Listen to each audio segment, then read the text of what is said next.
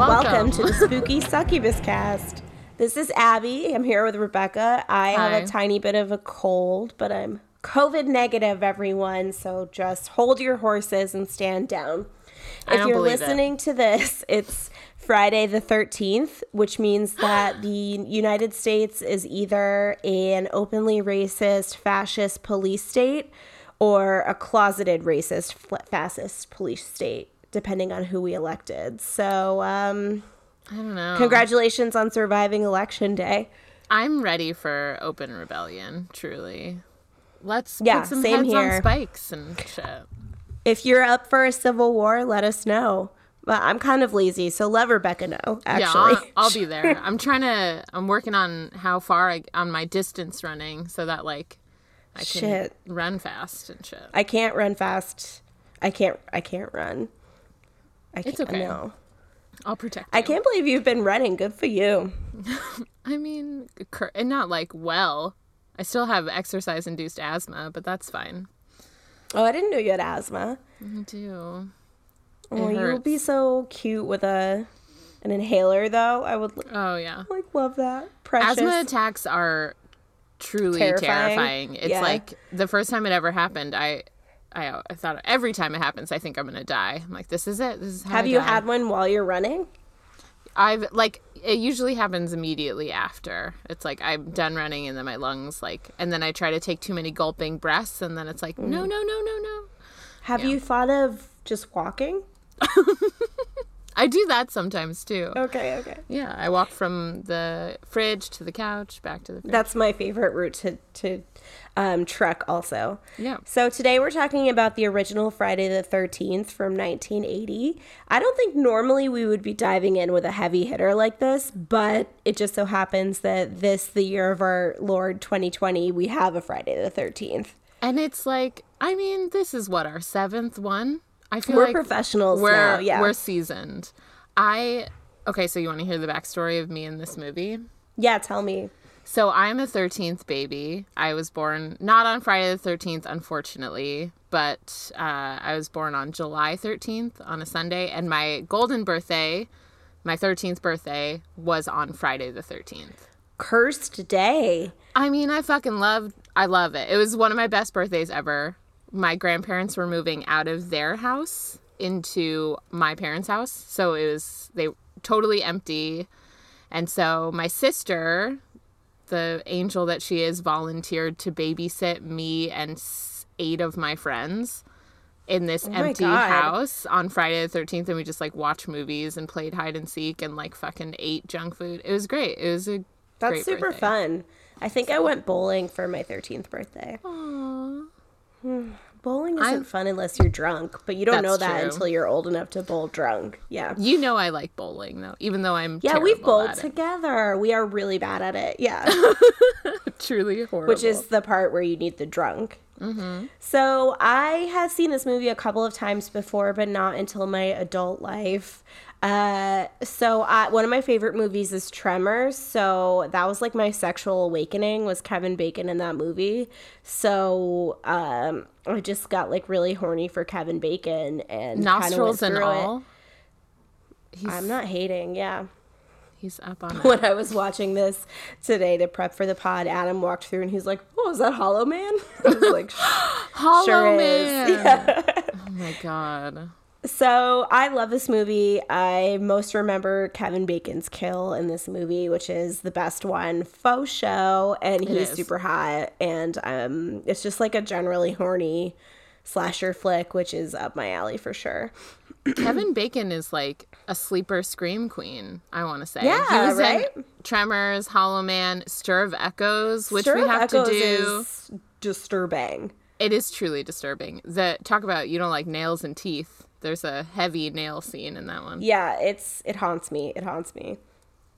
But okay, good. It's a movie that we both like. Look at that.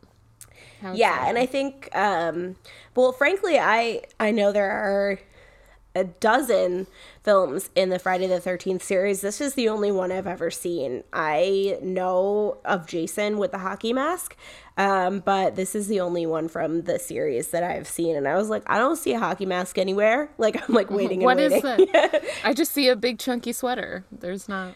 Oh man, can you imagine murdering someone in a white wool sweater? You'll never get the stains out, ever. And it's so annoying to hand wash wool. It's not like the most practical kill uniform.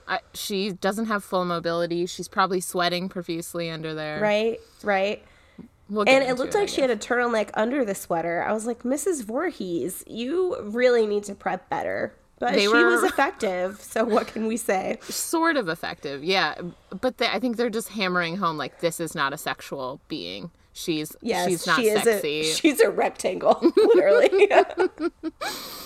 All right. So should we do the plot? Does my voice sound really fucked up? I feel... You sound great. I feel like I don't sound sexy to listen to right now. I like it. I like the rasp. I always wish I had a raspy voice. I got shrill instead. I guess I'll take it. I feel you on that. All right, Rebecca, tell us what happens. Oh my God, so much happens. And so little happens, truly. So we open on campfire and campfire songs and shitty acoustic guitar. Two counselors are in like these beautiful yellow polos, not cardigans, are eye fucking each other. The POV comes in on a cabin of sleeping children. And then after the campfire songs, we come up a set of stairs to find the boy and girl counselors almost having sex, at the beginning of having sex, and then the person whose POV we're following attacks and kills the two. Okay, their names Claudette and Barry. Hilarious. Imagine having a baby right now and saying, Barry. Yeah. Barry sounds good. You look like a Barry. It's weird because Barry isn't notice? short for anything. It's just Barry. I don't like Barry. And then in the cabin, in the kids' cabin, there was like, did you notice there was like a nasty sawdust covered workbench in one of the cabins? Yeah, I was like, is this a cabin? Or yeah. And then like when the two are getting attacked, the girl is like throwing she's like not trying to run away. She's like picking up empty cardboard boxes and throwing them at the person. That's what I would do. Honestly, the whole camp seems like a chicken shit operation. There's just garbage around everywhere. It's not the best. And then the next scene, we follow a young brunette walking into a rural New Jersey town. She's got a big backpack on, and the bottom text shows Friday the 13th, 1980. My notes say, young girl belabored with a backpack. Fun conversation with a dog. Her and that dog. I'm like, okay, so she's the dumb one because she's hanging out with this dog. She's asking it questions. Limbs, like she can't control her limbs whilst holding this backpack. She's like a noodle, or like the car dealership blow up man. She's just going everywhere. And she's really selling it, how excited she is to I don't know, she's like skipping into town. She loves working with children. She has a calling. Yeah, we can get to her love of children when she gets in the car later. So she's walking into town. She goes into a diner, convenience store-ish I think place. That's like a thing in small towns, like convenience store with also snack bar where you can get like a deli sandwich or a hot dog. That sounds great. I'd do that. And a Coca-Cola. And a cold Coca-Cola in a glass. So she asked them where the camp is. They're all acting strange. And then this older man, Ennis, who's a truck driver, offers to drive her halfway. And then while in the car, we learn that Annie, the girl, the brunette, will be working at the camp during the summer, and the man tells her that the camp is cursed and that she should quit. No, you have to back it up because before they even depart, we have scary local crazy guy, Ralph saying, you're never going to come back. There's a death curse. And if we know anything, if there's a local weirdo telling you not to go there, just backtrack, get out of town. Yeah. I mean, I don't know. I don't know how much I trust Ralph. He does have a vest. So I guess... he has a vest and a hat and a bicycle. And as it turns out, he was right. I mean, yeah, Camp Blood is a pretty good name for the camp. Like a pretty good local lore name. Like Camp Blood. That should have been in the name of one of the sequels. Maybe it is. I think that one of the working titles was like A Long Night at Camp Blood. And they decided to go with Friday the 13th after some copyright conversations and bullshit like that. Which, whatever, it worked. I mean, it became a huge decade-spanning franchise. Won't go away. It won't. It never will. I'm fine with it. Reading through the amount of sequels and all of their names and premises gave me an anxiety attack. I was like, I need to lie down. I can't believe we've only seen the first one. The others they just get worse, but also better. It's just more stupid and more campy and gorier. And I read about the one Jason Takes Manhattan where they didn't actually have the budget to shoot in Manhattan, so they just shot it on a boat, which is really funny. So good. Okay, so while she's in the truck, he tells her of the story of Camp Crystal Lake is that in 1957, a kid drowned, and then the next year, 2 counselors were murdered, and there were a bunch of fires, and all these instances are unexplained. And then we jump to 3 young counselors in a truck, in a beat-up My notes in capital letters says, Kevin Bacon alert. Kevin Bacon. Young Abby's on alert, yeah. They pull up to the camp, and then we meet a couple of the other counselors who are already there, and then the owner of the camp, Steve. Never trust a Steve. So what I wrote about Steve is he is essentially the archetype for every character in Wet Hot American Summer because he has the blonde mop of hair, the mustache, wire rimmed glasses, a bandana around his neck, and no shirt, and some hip hugging cut off jeans. I was like, baby jeans. There's so much here. There's so much to unpack here. I mean, against my will, thought Steve was kind of hot. So Steve is low-key a sexual predator because, as far as we know, Alice is a teenager, right? I think high-key sexual predator. Okay, well, he's shouting it from the rooftops. Because literally, they're on a rooftop. They are. Yeah, she's got a hammer she can't use. It's gross. So we meet Steve and all the other young sexed-up counselors. And they remark that Annie has not yet arrived. Then we pretty much immediately Ned, who is the person who is the worst person in the movie, gets hold of a feather and is being offensive on the archery range. Pretty much 4 minutes into the movie, he's pretending to be an indigenous person. I mean, there's a lot of just them romping around doing nothing. It's Alice is up on a ladder. Brenda's being attacked by Ned. Kevin Bacon and Marcy are flirting in the water. They're just doing a whole lot of nothing. There's not a lot in the way of character development. And we have the setup of the conflation of sex and death that is a huge part of this movie when Ned is all horned up and he shoots an arrow really close to Brenda and then is being lecherous and gross with her. I mean, yeah, he's truly the worst. There is no encouragement from Brenda happening, and he still just can't put his dick away. Classic. I love Brenda, though. Me too. She's cool. She's one of our many sluts. We have but she's a nice slut, the nice kind of slut, she's us. Like us. We're the good kind of slut. I mean, I like all the sluts. So then we see Annie, who is still walking to camp because it's far away. I don't even know how she came upon this rural New Jersey town in the first place. Where'd she come from? How did she get there? Yeah. Yeah. Did she get dropped off by a bus? I don't know.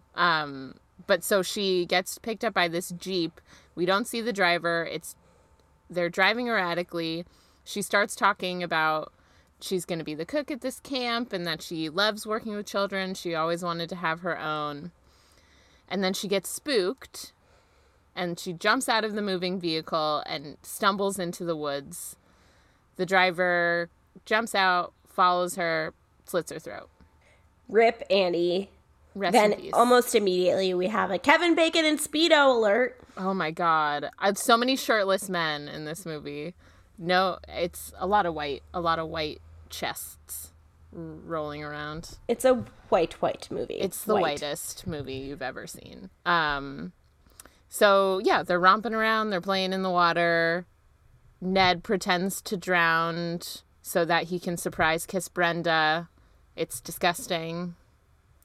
And he is, thankfully, the first at the camp to die. Yeah, the whole time I'm like, all right, enough. Ned has to go. I just don't want to watch him do anything anymore. He's horrible. So he sees someone in like the shadows of a camp or of a cabin at the camp, and he goes after them to investigate, and then we don't see him again until we see his dead body later. And then a storm is right. A storm is picking up suddenly, and it forces everyone inside. They kind of split off. So Marcy and Kevin Bacon go into a cabin to have sex. And then the other 3 counselors go into the main cabin where the kitchen is. And Bill seems to be playing a guitar as if it were a medieval lute. He is playing like his fingers are like, they're way up here.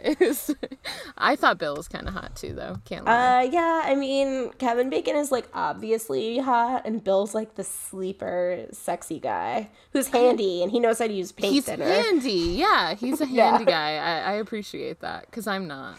This is like the thirstiest movie in the world, though. I don't know how thirsty I am for Kevin Bacon. I'm sorry. I don't know. Why are you apologizing to me, Matthew Lillard stan? Like, I'm secure in my feelings about K-Bake. I just think he's kind of boring, but I don't know. I'm sure he's fine. All right, seriously? You're going to fuck Matthew Lillard over Kevin Bacon? I don't know. I just want to, like, hug Matthew Lillard. I just want to, like, embrace him. Why? He'll drip saliva on your head when he's hugging you. I feel okay with that. I don't know. That's so he's weird, so Rebecca. Pure. I love him. All right, we have to get back to business.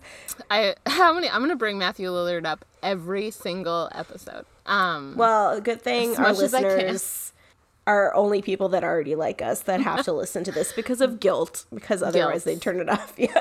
And they want to feel supportive. And they are. Thank you all. So Marcy and Kevin Bacon have sex. Marcy goes to the bathroom. Good for pee. Marcy. Everybody, pee after sex. You don't want a UTI. Yes. Pee after sex. So I was proud of her, too. I was like, oh, my God, we never see a woman go to the bathroom after having sex. Yeah, usually they're like, I'm loving just lying here with your semen inside of me. So comfortable. Who doesn't, like, go pee after sex? I don't want to go to sleep with a load in me. Yeah, it's not. No one does that. We should normalize it.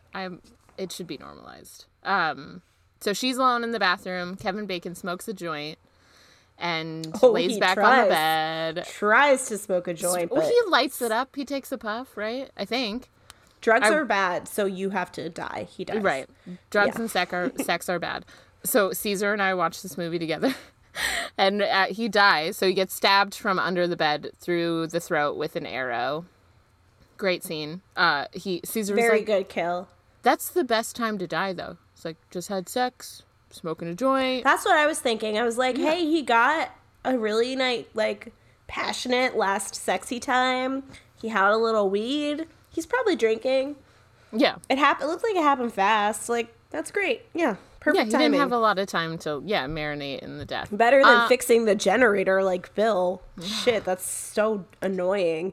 You're doing a really annoying task. It's raining, and then you just get filled with arrows. That's so inconvenient. And stuck up on a door. Yeah, but no dignity for Bill. No dignity, and I like Bill. But Marcy is in the bathroom alone in her underwear doing a Katharine Hepburn impression. Those are some great 70s white undies, by the way. They were, she's like romping around in there alone. And then she gets an axe to the face. Brutal death for the slut. Exactly. Right to the face. I wrote hatchet head. Hatchet head. TM. So the 3 other counselors are playing Strip Monopoly, which was Brenda's idea. But this was like the weirdest turn. Brenda's like, oh, I left my windows in my cabin open, so the game has to completely end. She puts on her raincoat over her underwear, doesn't pick up her clothes. That's what I was like, put on your clothes. You have clothing, yeah.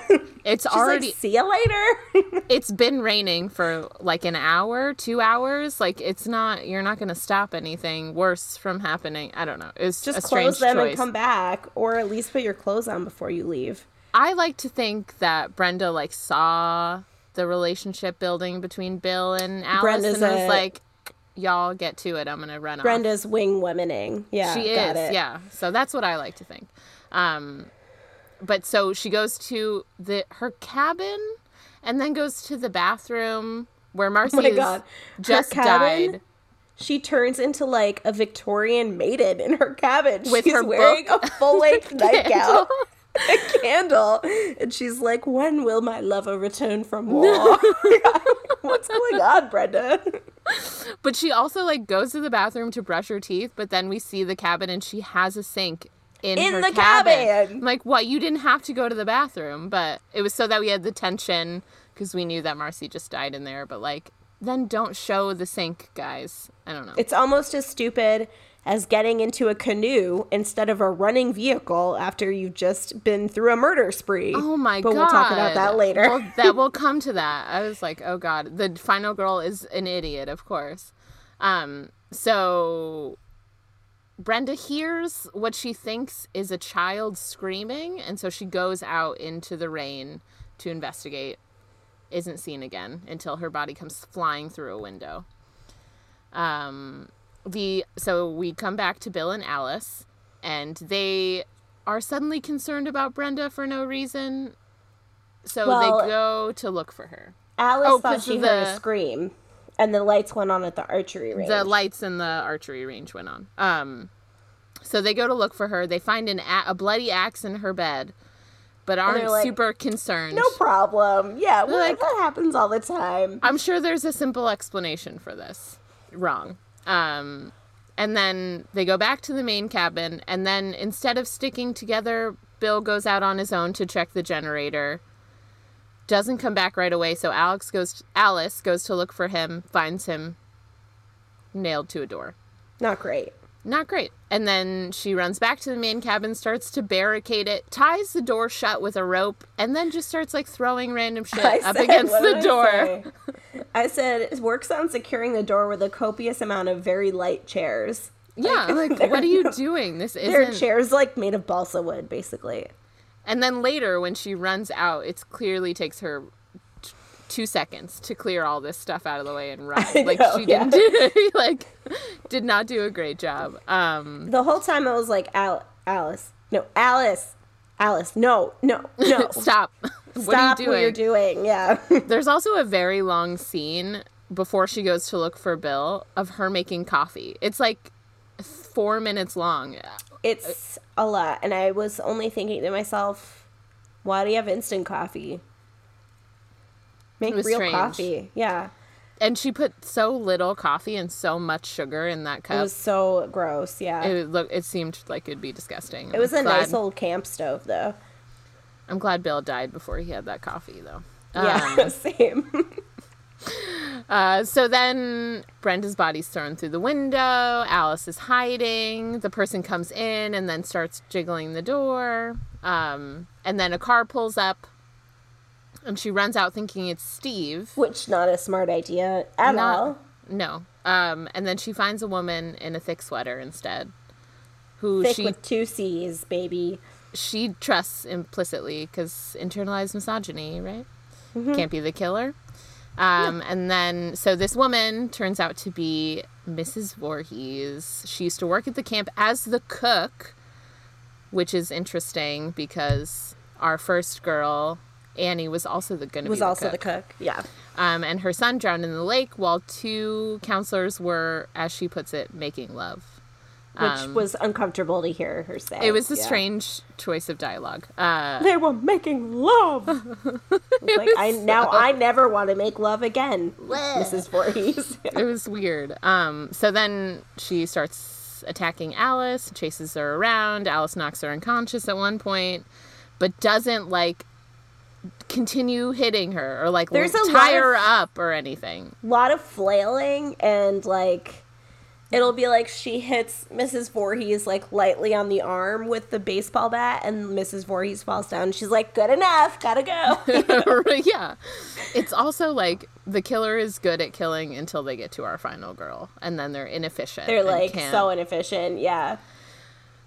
So Mrs. Voorhees tries to strangle her, and then Alice gets a hold of the machete that Mrs. Voorhees had sometimes been using for her weapon and Alice decapitates Mrs. Voorhees with one fell swoop. I have no confidence in Alice's ability to machete someone's head off in one swoop after all of the flailing and frying pans and all of the nonsense of the last 10 minutes. She's not good enough to kill someone with what? Yeah, it's not logical. Someone. Yeah. There's a lot of bone to go through.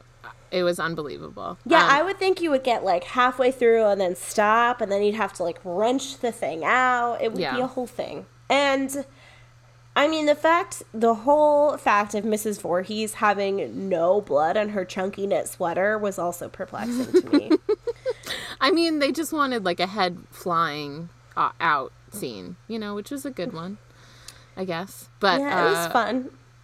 And then inexplicably, Alice gets into a fucking quick canoe. Jaunt. Yeah, just a quick little jaunt on the lake. Got some charming piano music playing. She's just taking a little snooze. There is a running vehicle available to her, but so yeah, Mrs. Voorhees drives up in her murder Jeep, and the lights are on, and it is 1980, so the keys are in the ignition. If the lights are on, correct.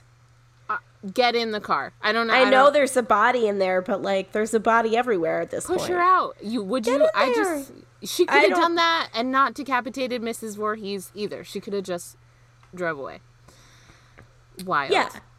It was pretty wild. And then of course we have the famous shot that doesn't feel tacked on at all of our little lake monster popping up to just say, "Hey Alice, you want to come down here?" Yeah, it's fun down here. Yeah, so Alice is floating dreamily in the lake.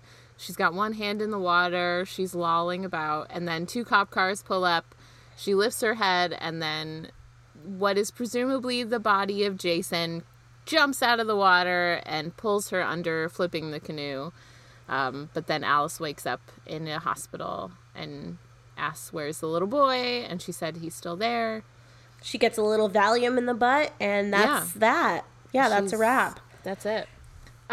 So this takes place, oh God, math, 23 years after Jason dies. But he would not be this like charred remain of a boy. He would be like a skeleton with maybe some...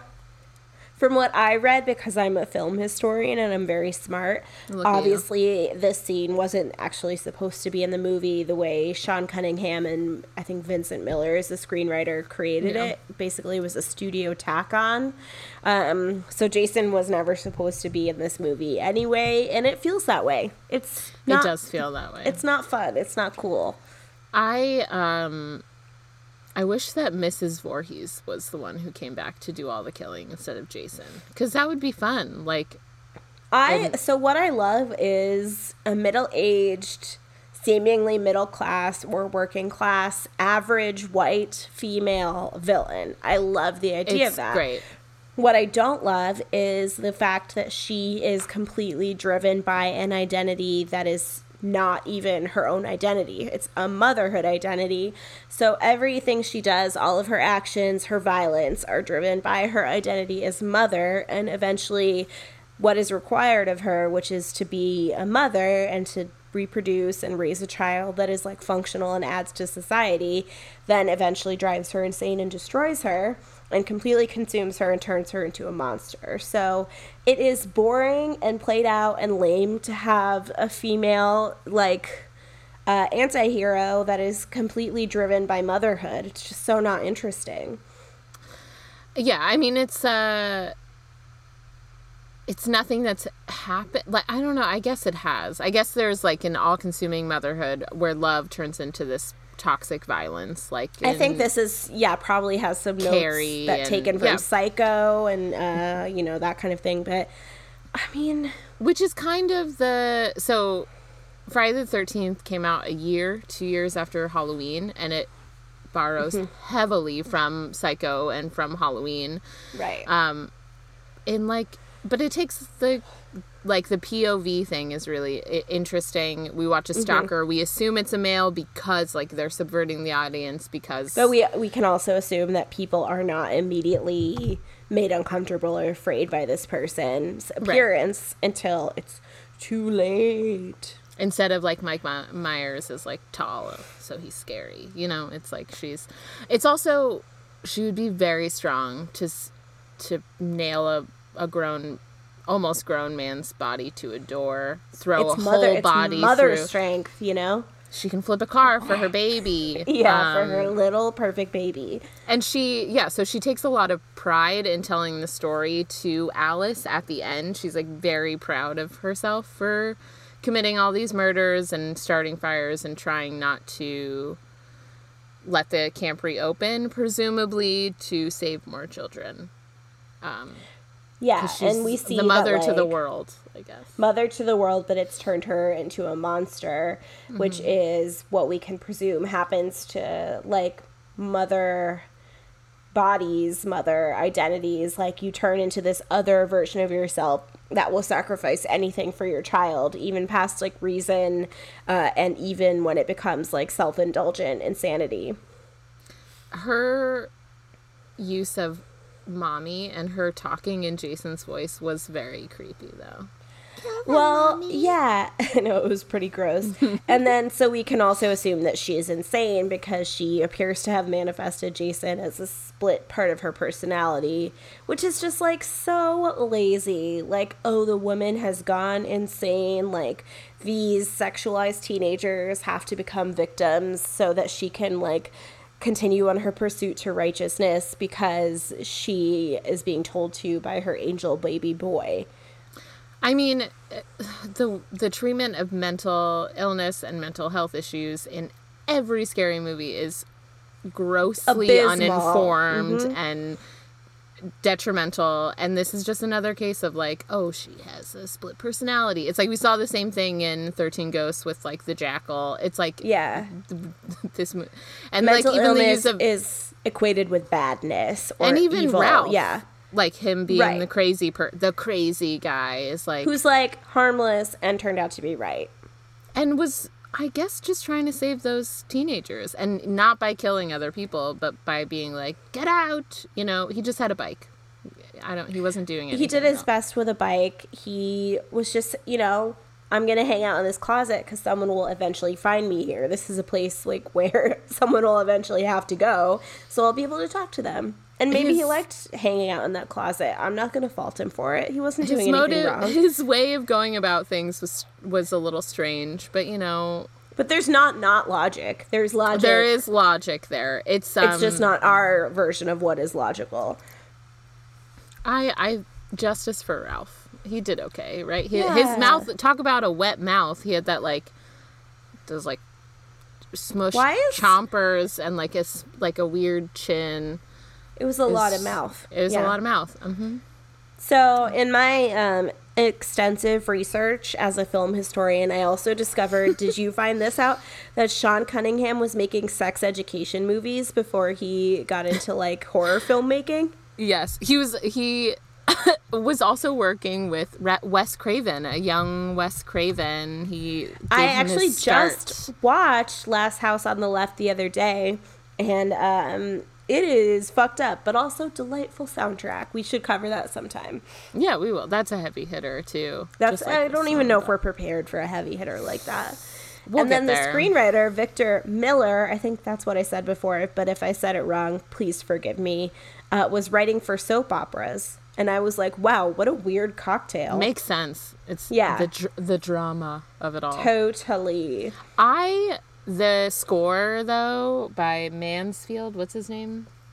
I thought it was like the, you know, it's great. I thought it was, like, good. The eeriness. Well, it's when you really put it in perspective, this movie kind of, right now, we're so used to slasher movies, and we're so used to the twist in this movie because Jason is such a ubiquitous cultural figure for us now.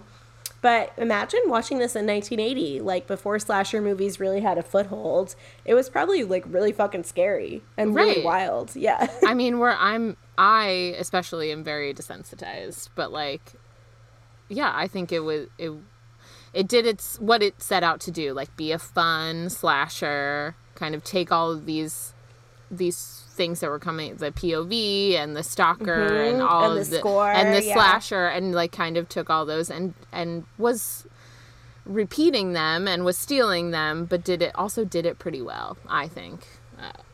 I like this movie. So, and we get to see one nipple. A whole nipple. There wasn't a bra to be had on this set. Nobody was wearing a bra. God bless them. Yeah, everybody had hard nipples. Way, I would. Why were nipples just better in the 70s? I don't know. They were like eating less hormones from meat. Yeah, you're probably exactly right, but the tits just always have like that nice little like perky swoop. Uplift, the swoop, exactly. I don't have that. Me neither. It's fine. Our bodies are weird. I mean, that was just who they were casting. They were casting people who look like Kevin Bacon and women with swoopy tits. Maybe someday in another life I'll have the swoop. So now that we're on tit talk, should we talk about the sort of cementing of the conflation of sex and death in this movie and generally in the genre? Yeah. And final girl, virgin, slut, mother. We got it all, you know? We do have it all here. We're hitting. So, obviously, Barcy is the slut, which is kind of funny because as far as we can tell, she's in a committed, consensual relationship that is healthy. And she is anti-Ned, so I stand Marcy all the way. Yeah, she shuts him down, like, stop talking. Yeah, he asks her. A dick. He asks her if there will be other pretty girls at the camp like her. And she's basically like, shut the fuck up. Like, shut the fuck up, yeah. Yeah. I mean, and she's got great little curly hair. Had a boyfriend where we inherited, like, a really shitty friend with the boyfriend. Yeah. And it's just, like, he's just there, you know? Like, they're in a band together, and they think they're going to make it, and you just have to be in the basement with them, and you're like, this doesn't feel what I signed up for. Yeah. But men never want to hang out with women's friends, so it's like, you have to hang out with the dude's friends. It's horrible. Yeah, for sure. Yeah. Except not for anymore. Our partners, because we force them to hang out with whoever we want to hang out with. And they're like, okay, can I smoke a joint on the way there? You sure can, honey. Yeah, do whatever you want. It's, the whitest movie ever, extremely heterosexual. There's, like, the only fucking we ever get to see in a slasher movie is between a young, hot girl and a young, hot boy. It was pretty boring fucking, but I can imagine for 1980 it was probably like pretty earth-shattering for a theater of people. She was on top and everything, so... She certainly wasn't on top. Wait, what? She wasn't or he wasn't? He was on top. Maybe I'm remembering wrong. Maybe you're remembering when sex is actually enjoyable for a woman. Kidding, kind of. So, as I think I mentioned earlier, the conflation of sex and death starts with Ned because he is, like, horned up and out of control, and he is obviously sexually interested in Brenda, so instead of being like, what are your interests, he shoots an arrow at her to scare her into submission. I mean, I don't know exactly what the game plan was. And Brenda gives him nothing. She's like, wow, you're a dick, you almost killed me. Yeah, like, do you want to help me or do you want to fuck off? And then instead... Again, oh, you go ahead, please, madam. No, I was just going to say, we said it earlier, but instead of, like, talking to her, he pretends to drown so that she surprise kisses him. He surprise kisses every single person there. They were having a great time taking a break from nailing nails and painting walls. And Brenda is a good person, so she was like, obviously I hate Ned, but the man is drowning, so I'll dive in to save him. There's a lot to be said about Ned and, like, the toxic masculinity and predatory behavior that he exudes from every pore of his body in this movie. But also the fact that he gets killed first at the camp. Not first, because the woman has to die first. But Of course, yeah. But he still gets, like, his retribution. Is that, like, we are all rooting for him to die, and I think we're supposed to hate him. Yeah. Hopefully, as an audience. Of course. So there's, like, that... As opposed to, like, Kevin Bacon's character, who's, like, knows how to work the generator and has a girlfriend, so he I did not think you were going to say generator, Rebecca. Generator? Genitals. Genitals? Knows how to work the genitals. Knows how to work the genitals. Well, yeah, he knows how to do that too. So yeah, like it's good to have a handyman around. Make sure the non-handymen die first. Yeah, but that's also like Ned can't kill a snake. He doesn't know how to work a generator. He's just the worst, so he dies. Worst possible handling of a snake indoors. You don't need to have a pillow fight with a snake, okay? It's just a snake. It belongs there, and you don't. Maybe just, like, take it outside. Maybe you shoot it with a broom outside. They chopped it into several pieces, knocked over every piece of furniture in the room. I was like, not everyone needs to be here. This is pretty much like a one-person job, you know? Yeah, they were treating it like everyone come in here and be scared, like, at this one tiny snake who just is looking for a mouse. Like, it doesn't... Yeah, just... I mean, I understand not wanting to sleep in a cabin where you know there's a snake lurking around, but just make the snake go outside where it lives, you know? And the snake was here first. Yeah, exactly. It doesn't want to be trapped in there with you horrible people. Yeah, you're all a nightmare. But they instead chop it in half. Also, like, phallic symbol on a phallic symbol, right? Yeah, true that. Mm-hmm. Honestly, there are so many phallic symbols, I think I'm desensitized at this point. Right. I mean, machete, snake, arrows, it's all there. It's all there. Penetrating. A lot of penetrating. So the conflation of sex and death continues when Marcy and Jack, a.k.a. Kevin Bacon and a Speedo, are unknowingly fucking underneath Ned's dead body, which is gross. Gross, yeah. And then it's like a sandwich. It's a killer victim dead sandwich. Ned on top. Yeah. Killer on the bottom. 2 future victims in the middle, killer on the bottom. Yeah. Yeah. And then Kevin Bacon's kill happens. And then we get Marcy in the bathroom, who is being like... I mean, I guess she's being slutty just by standing in a bathroom in her underwear. Unforgivable. She doesn't have any shower shoes on, which is what I was like... Everyone is barefoot through this whole movie, and I'm like, you guys are all gonna get fungus. This is disgusting. They're running outside with no shoes on in a camp that's not fully set up yet, even. Like, there has to be, like, nails and broken glass and wood, and you're gonna get a splinter. Brenda, what are you gonna do to help a little kid in your nightgown and your socks? You have your raincoat. We know it's there. Yeah, it was, she already wore it. Yeah, all of the costume changes, I feel like we went through a lot of clothing in this one day. It's one day, and they are all wearing, like, 4 different outfits. Yeah. It's interesting. The best outfit, I would say, is Brenda in her matching bra and panty set with the raincoat over top of it, though.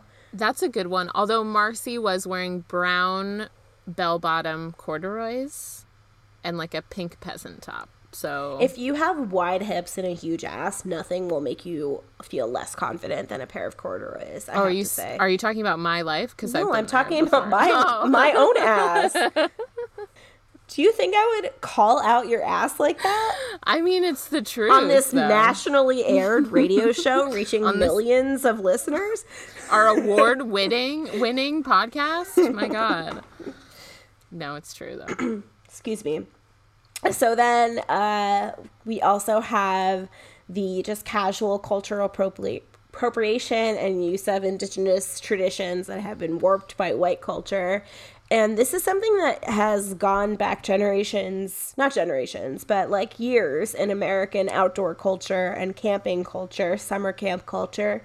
So it's the like appropriation of indigenous ideas and traditions, like even like passing the talking stick and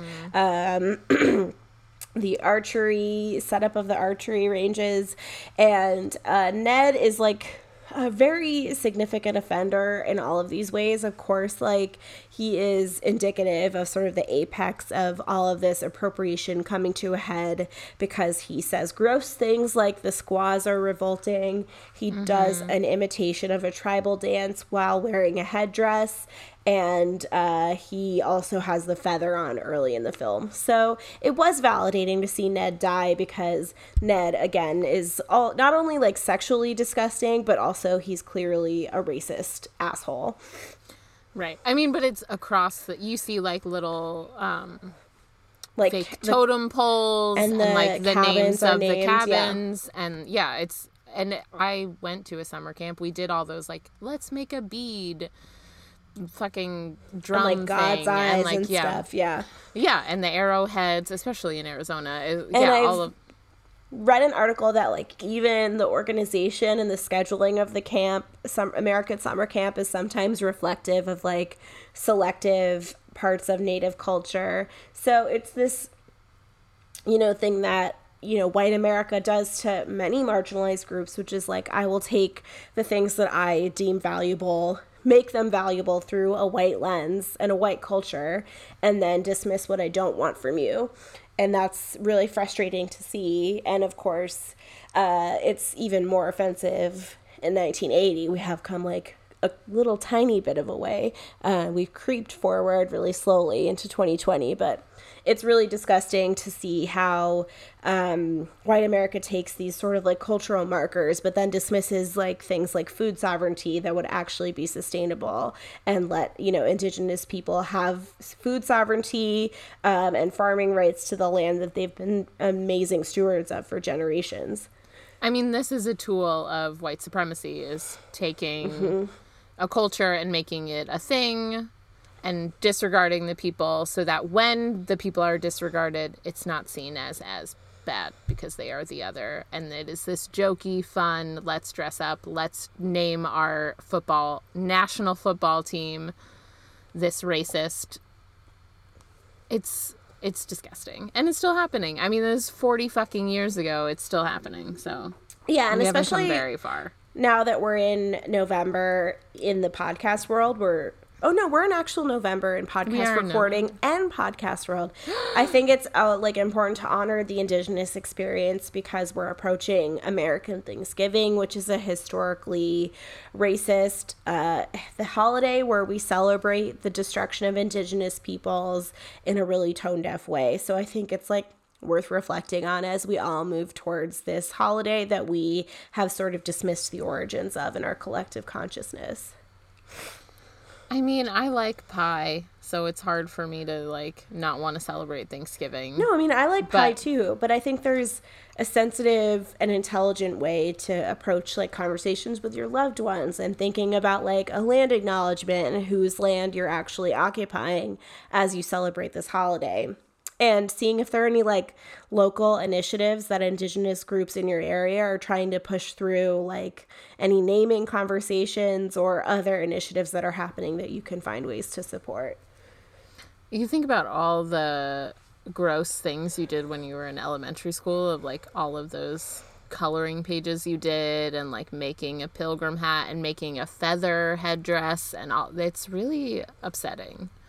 That wasn't, I'm old, but I'm not that old. This wasn't that long ago. No, and I'm sure it's still happening in elementary schools today, right now. And I feel how do we tell, teachers that have literally no resources that they have to take on the emotional labor and financial burden of decolonizing their curriculum when there's no support from the federal government for education, and it sort of falls last, on the list of things that we need to prioritize. So we're just in this cycle of white supremacy that won't break until the system breaks and is destroyed. Yeah, I mean, I think there's a lot to be done, and I think that I would like to think that a lot of teachers want to take this on. Ooh. Adam says I'm allowed to cough and blow my nose when you're talking because he can cut it out. Oh, yeah, that's true, huh? Cut it out in post, Adam. Then when you're talking, I'm just going to cough the whole time.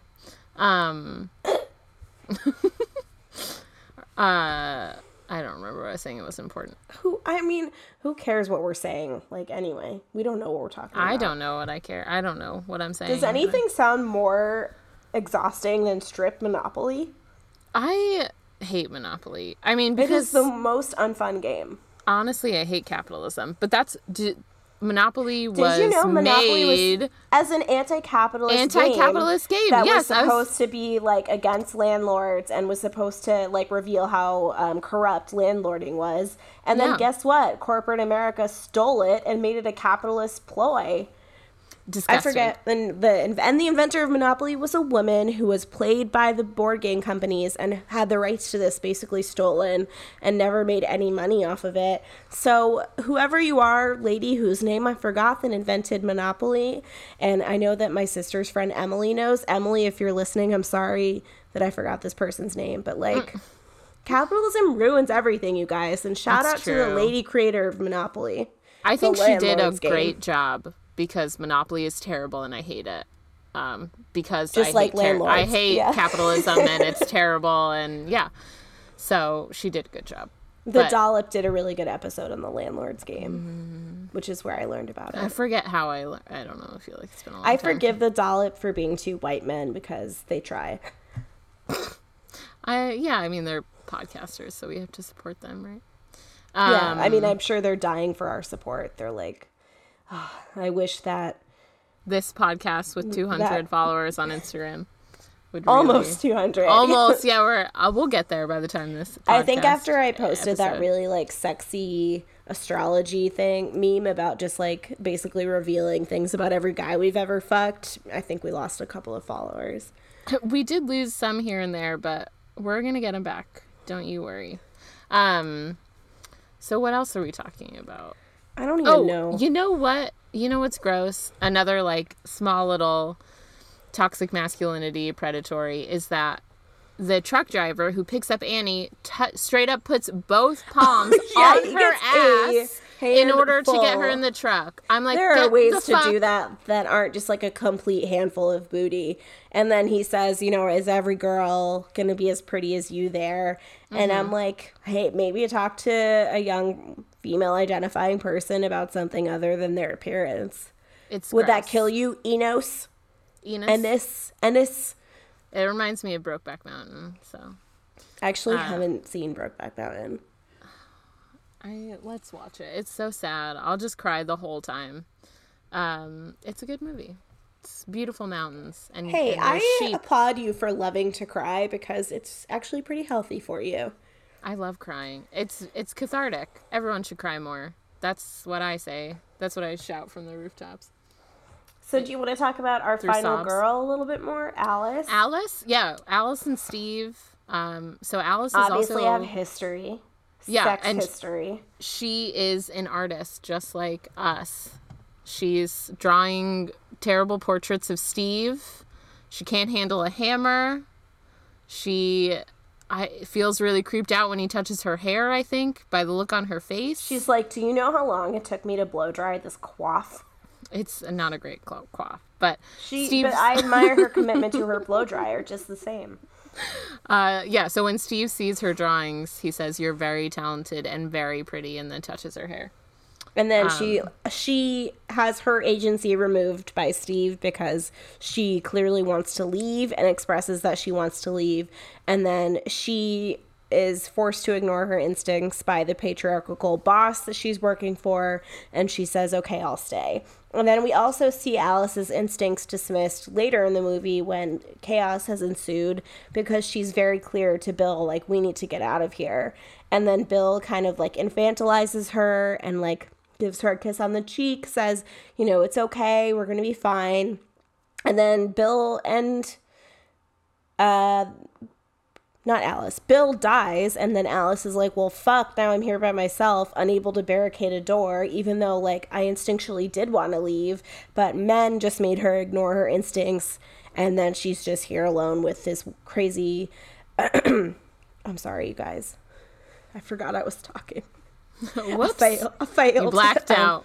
I blacked out. So she's just here with this, I almost said crazy woman, but I don't want to be that reductive. So she's here with Mrs. Voorhees, finds herself in this scenario that she had no desire to be in and tried to fight against being in. And then she has to decapitate the woman with a machete.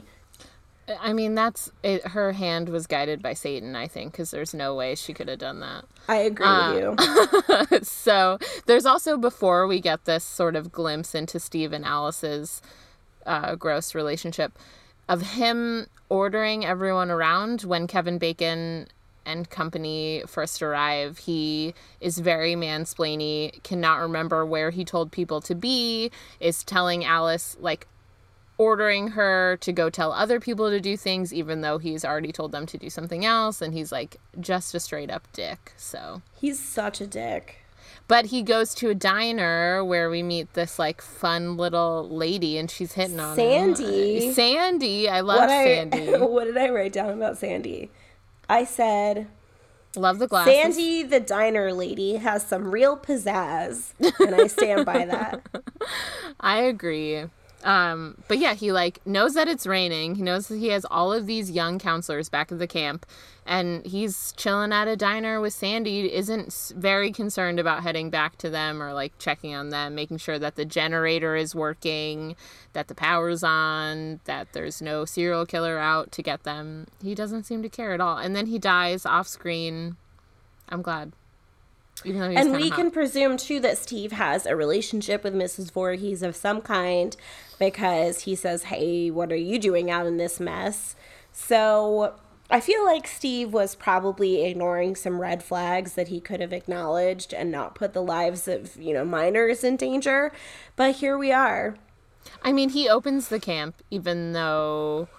I mean, I guess 20 years ago there was a murder, everyone's got to get over it. But there was fires, like recent fires and like recent... And bad water. Apparently Mrs. Voorhees did something to like poison or to contaminate the water.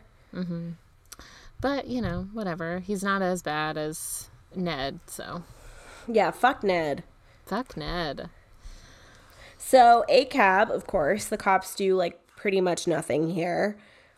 Oh God, when they come up to the camp, the cop on the motorcycle comes up to the camp is when Ned does his offensive dance. He calls him Tonto, and then he uses the term boy, and then he asks them, which is also historically racist, even though he's talking to a bunch of white kids, is obsessed with talking about weed and whether or not they're smoking it, and then calls Ralph crazy, doesn't really look for him at all, and then leaves and does nothing. He didn't do shit. Yeah. And then Ralph, of course, was there. Ralph just takes care of his own ass because apparently nobody else cares what he's doing or is really that committed to community protection for a person with mental health problems. So he just rides his bicycle on out of there. And guess what? Ralph doesn't get murdered because... Good for Ralph. He's just taking care of himself. He's also riding his bike very far. Good for him. He's got some good... I'm sure he has really strong good leg muscles. Yeah. But... And then the cops show up at the end, of course, because cops don't prevent crime. They just show up afterwards. So yeah. And, of course, the one cop had the opportunity to prevent crime. He was with Steve and could have been like, yeah, I'll go check on them. But then there was the other... car accident that had happened, so he was diverted, and then Steve pretty much immediately gets murdered. Mm-hmm. Out in the rain, also in a yellow raincoat. So. Actually, we'll talk about this later another time, but it was really funny to see like the full-on ACAB treatment of cops in Last House on the Left, because they are just like the stupidest fucking cops ever, that like they run out of gas, they have to get on a truck with chickens. Do you remember this? It's so funny. Yes, I do. We'll talk. I would like to think that horror movies on a whole, like just so that they can function, are anti-police. They're pretty anti-cop, yeah, for sure. Because the cops don't do anything, and that's literally what happens in real life when people get murdered. So yeah, and Alice is ill-equipped to handle herself, so instead of doing anything logical, she has to get in a canoe because there's no protections for her, because guess what? Cops are not here to protect and serve. They're here to enact a military state against citizens that are just trying to live. I'm going to say that it's Alice's fault that she got in that canoe, though. I don't know why she got in the canoe. Stupid decision. I don't get it. She didn't even have an oar because the oar broke during the oar fight with Mrs. Voorhees. Oar fight. TM. And she just, what was she going to do out there? And also, how did the cops wait out and get her? Did they swim to her and carry the canoe back? I don't know. We're never going to know. We'll never know. But that's my feelings on Friday the 13th. Yeah, I feel like I've expressed my frustrations, but overall, I think it's a really fun slasher flick. It's really cool to, especially now in quarantine, I've been just watching like horror movie after horror movie. So every once in a while, when I happen to select one of the seminal kind of like staples of the genre, I'm like, full circle. How refreshing. I mean, it's a classic. I want to get a little hockey mask tattoo. Oh, that would be so cute. Yeah, because, well, you know the Pixie song, the Number 13, also always felt really close to my heart. And then I was going to get a little Jason Voorhees, like, chest adjacent, because, like, she's got a tattooed tit, says Number 13, is like, yeah. But instead, a little Jason Voorhees mask. Wouldn't that be cute? That would be really cute. Good idea. Yeah. Right. All right. I got to cool it on tattoos until next year, I think. You have gotten several. I go through like spurts, yeah. I have another one scheduled in a couple of weeks too. Of what? So my friend, I can tell you on air. Okay. My friend Patty passed away a couple of years ago. You might remember her, or I don't know if you ever met her. Maybe it was before we were friends. But she was from Nebraska, so I'm getting, you know, like the Omaha, Nebraska, like, corn girl. It's like a woman mounted on a corn, like riding it like a horse. Oh, yeah. Yeah, but the artist is making her more like a little punk corn riding girl, so that should be really cool. My homage to Patty, who I love and miss every day. Sorry, nice. I coughed again. So, it's okay. Thank you guys all for joining us. We are having so much fun making this, and we know there's only 4 of you out there, but we're loving it just the same. Thank you. And so you can follow us on Instagram at Spooky Succubus Cast. Oh, sorry, Spooky Succubus _cast on Instagram. And that has our link tree, which has the links to Spotify and Patreon, Apple Podcasts and Patreon and all that on there. So. And our next episode will be on People Under the Stairs. I am so excited. I've been waiting for this one for a while. No, we already did People Under the Stairs. Oh, whoops. That's okay. Cut it out in post. No, it's going to be The Wicker Man, right? The Wicker Man. No, shit. We're so stupid, Rebecca. The next one is House on Haunted Hill. Oh, okay. And then The Wicker Man. The Wicker Man we're going to do for some folksy horror for Thanksgiving. So I'm pumped for that one because that's a weird-ass movie. Core. Adam says basically every time I say cut it out in post, it's just a sign to him to not cut it out in post. I feel like you could cut pwn that out, but we don't. Even when we did, like, okay, stop recording already. It was still there. It's fine. Like, literally the funniest part of the Putz episode to him was Caesar getting his shoes. I was like, do you even like the podcast? Is it because I picked up a shoe and then all the boxes fell? Yeah, like a fell. And then we wait till you hear it. The door is so creaky. It's like, well, because like a peek behind the curtain, I'm recording in my closet because I live in an apartment complex and we live very close to the entrance, so you can hear every car that passes by, and like it would just be too much background noise. So I'm like straight up sweating in my closet right now, sitting on the floor. And thankfully, I get to. Oh, he like, has to get his shoes. Right, in this hour of time that we record. But whatever, it's fine. Hey, we love him. I know, he's precious. Can't live with him, can't live without him. Yeah, so again, at Spooky Succubus _ cast on Instagram. Our Patreon is patreon.com/Spooky Succubus Cast. We officially have one patron. We love you, Maya. Thank you. Thank you. And also, we'll be doing a bonus app for free? Only the one person, but you guys can get there. You can be with us for our bonus app anytime, any place. And we're going to do one a month, and even if no one subscribes yet, they'll be there. But you know it is free, rating and reviewing us on Apple Podcasts. So just write a quick little guy, just like a few little. Yeah. We know all of you listening, so just please do it. Yeah, come on, guys. Come on. But thank you for listening. If our husbands and our coworkers can't do it, how are we going to get anyone else to do it? I know. Adam told me today he's not even subscribed. He forgot to. Adam. He's going to hear this call out, too. Yeah, but he has the power to cut it out in post.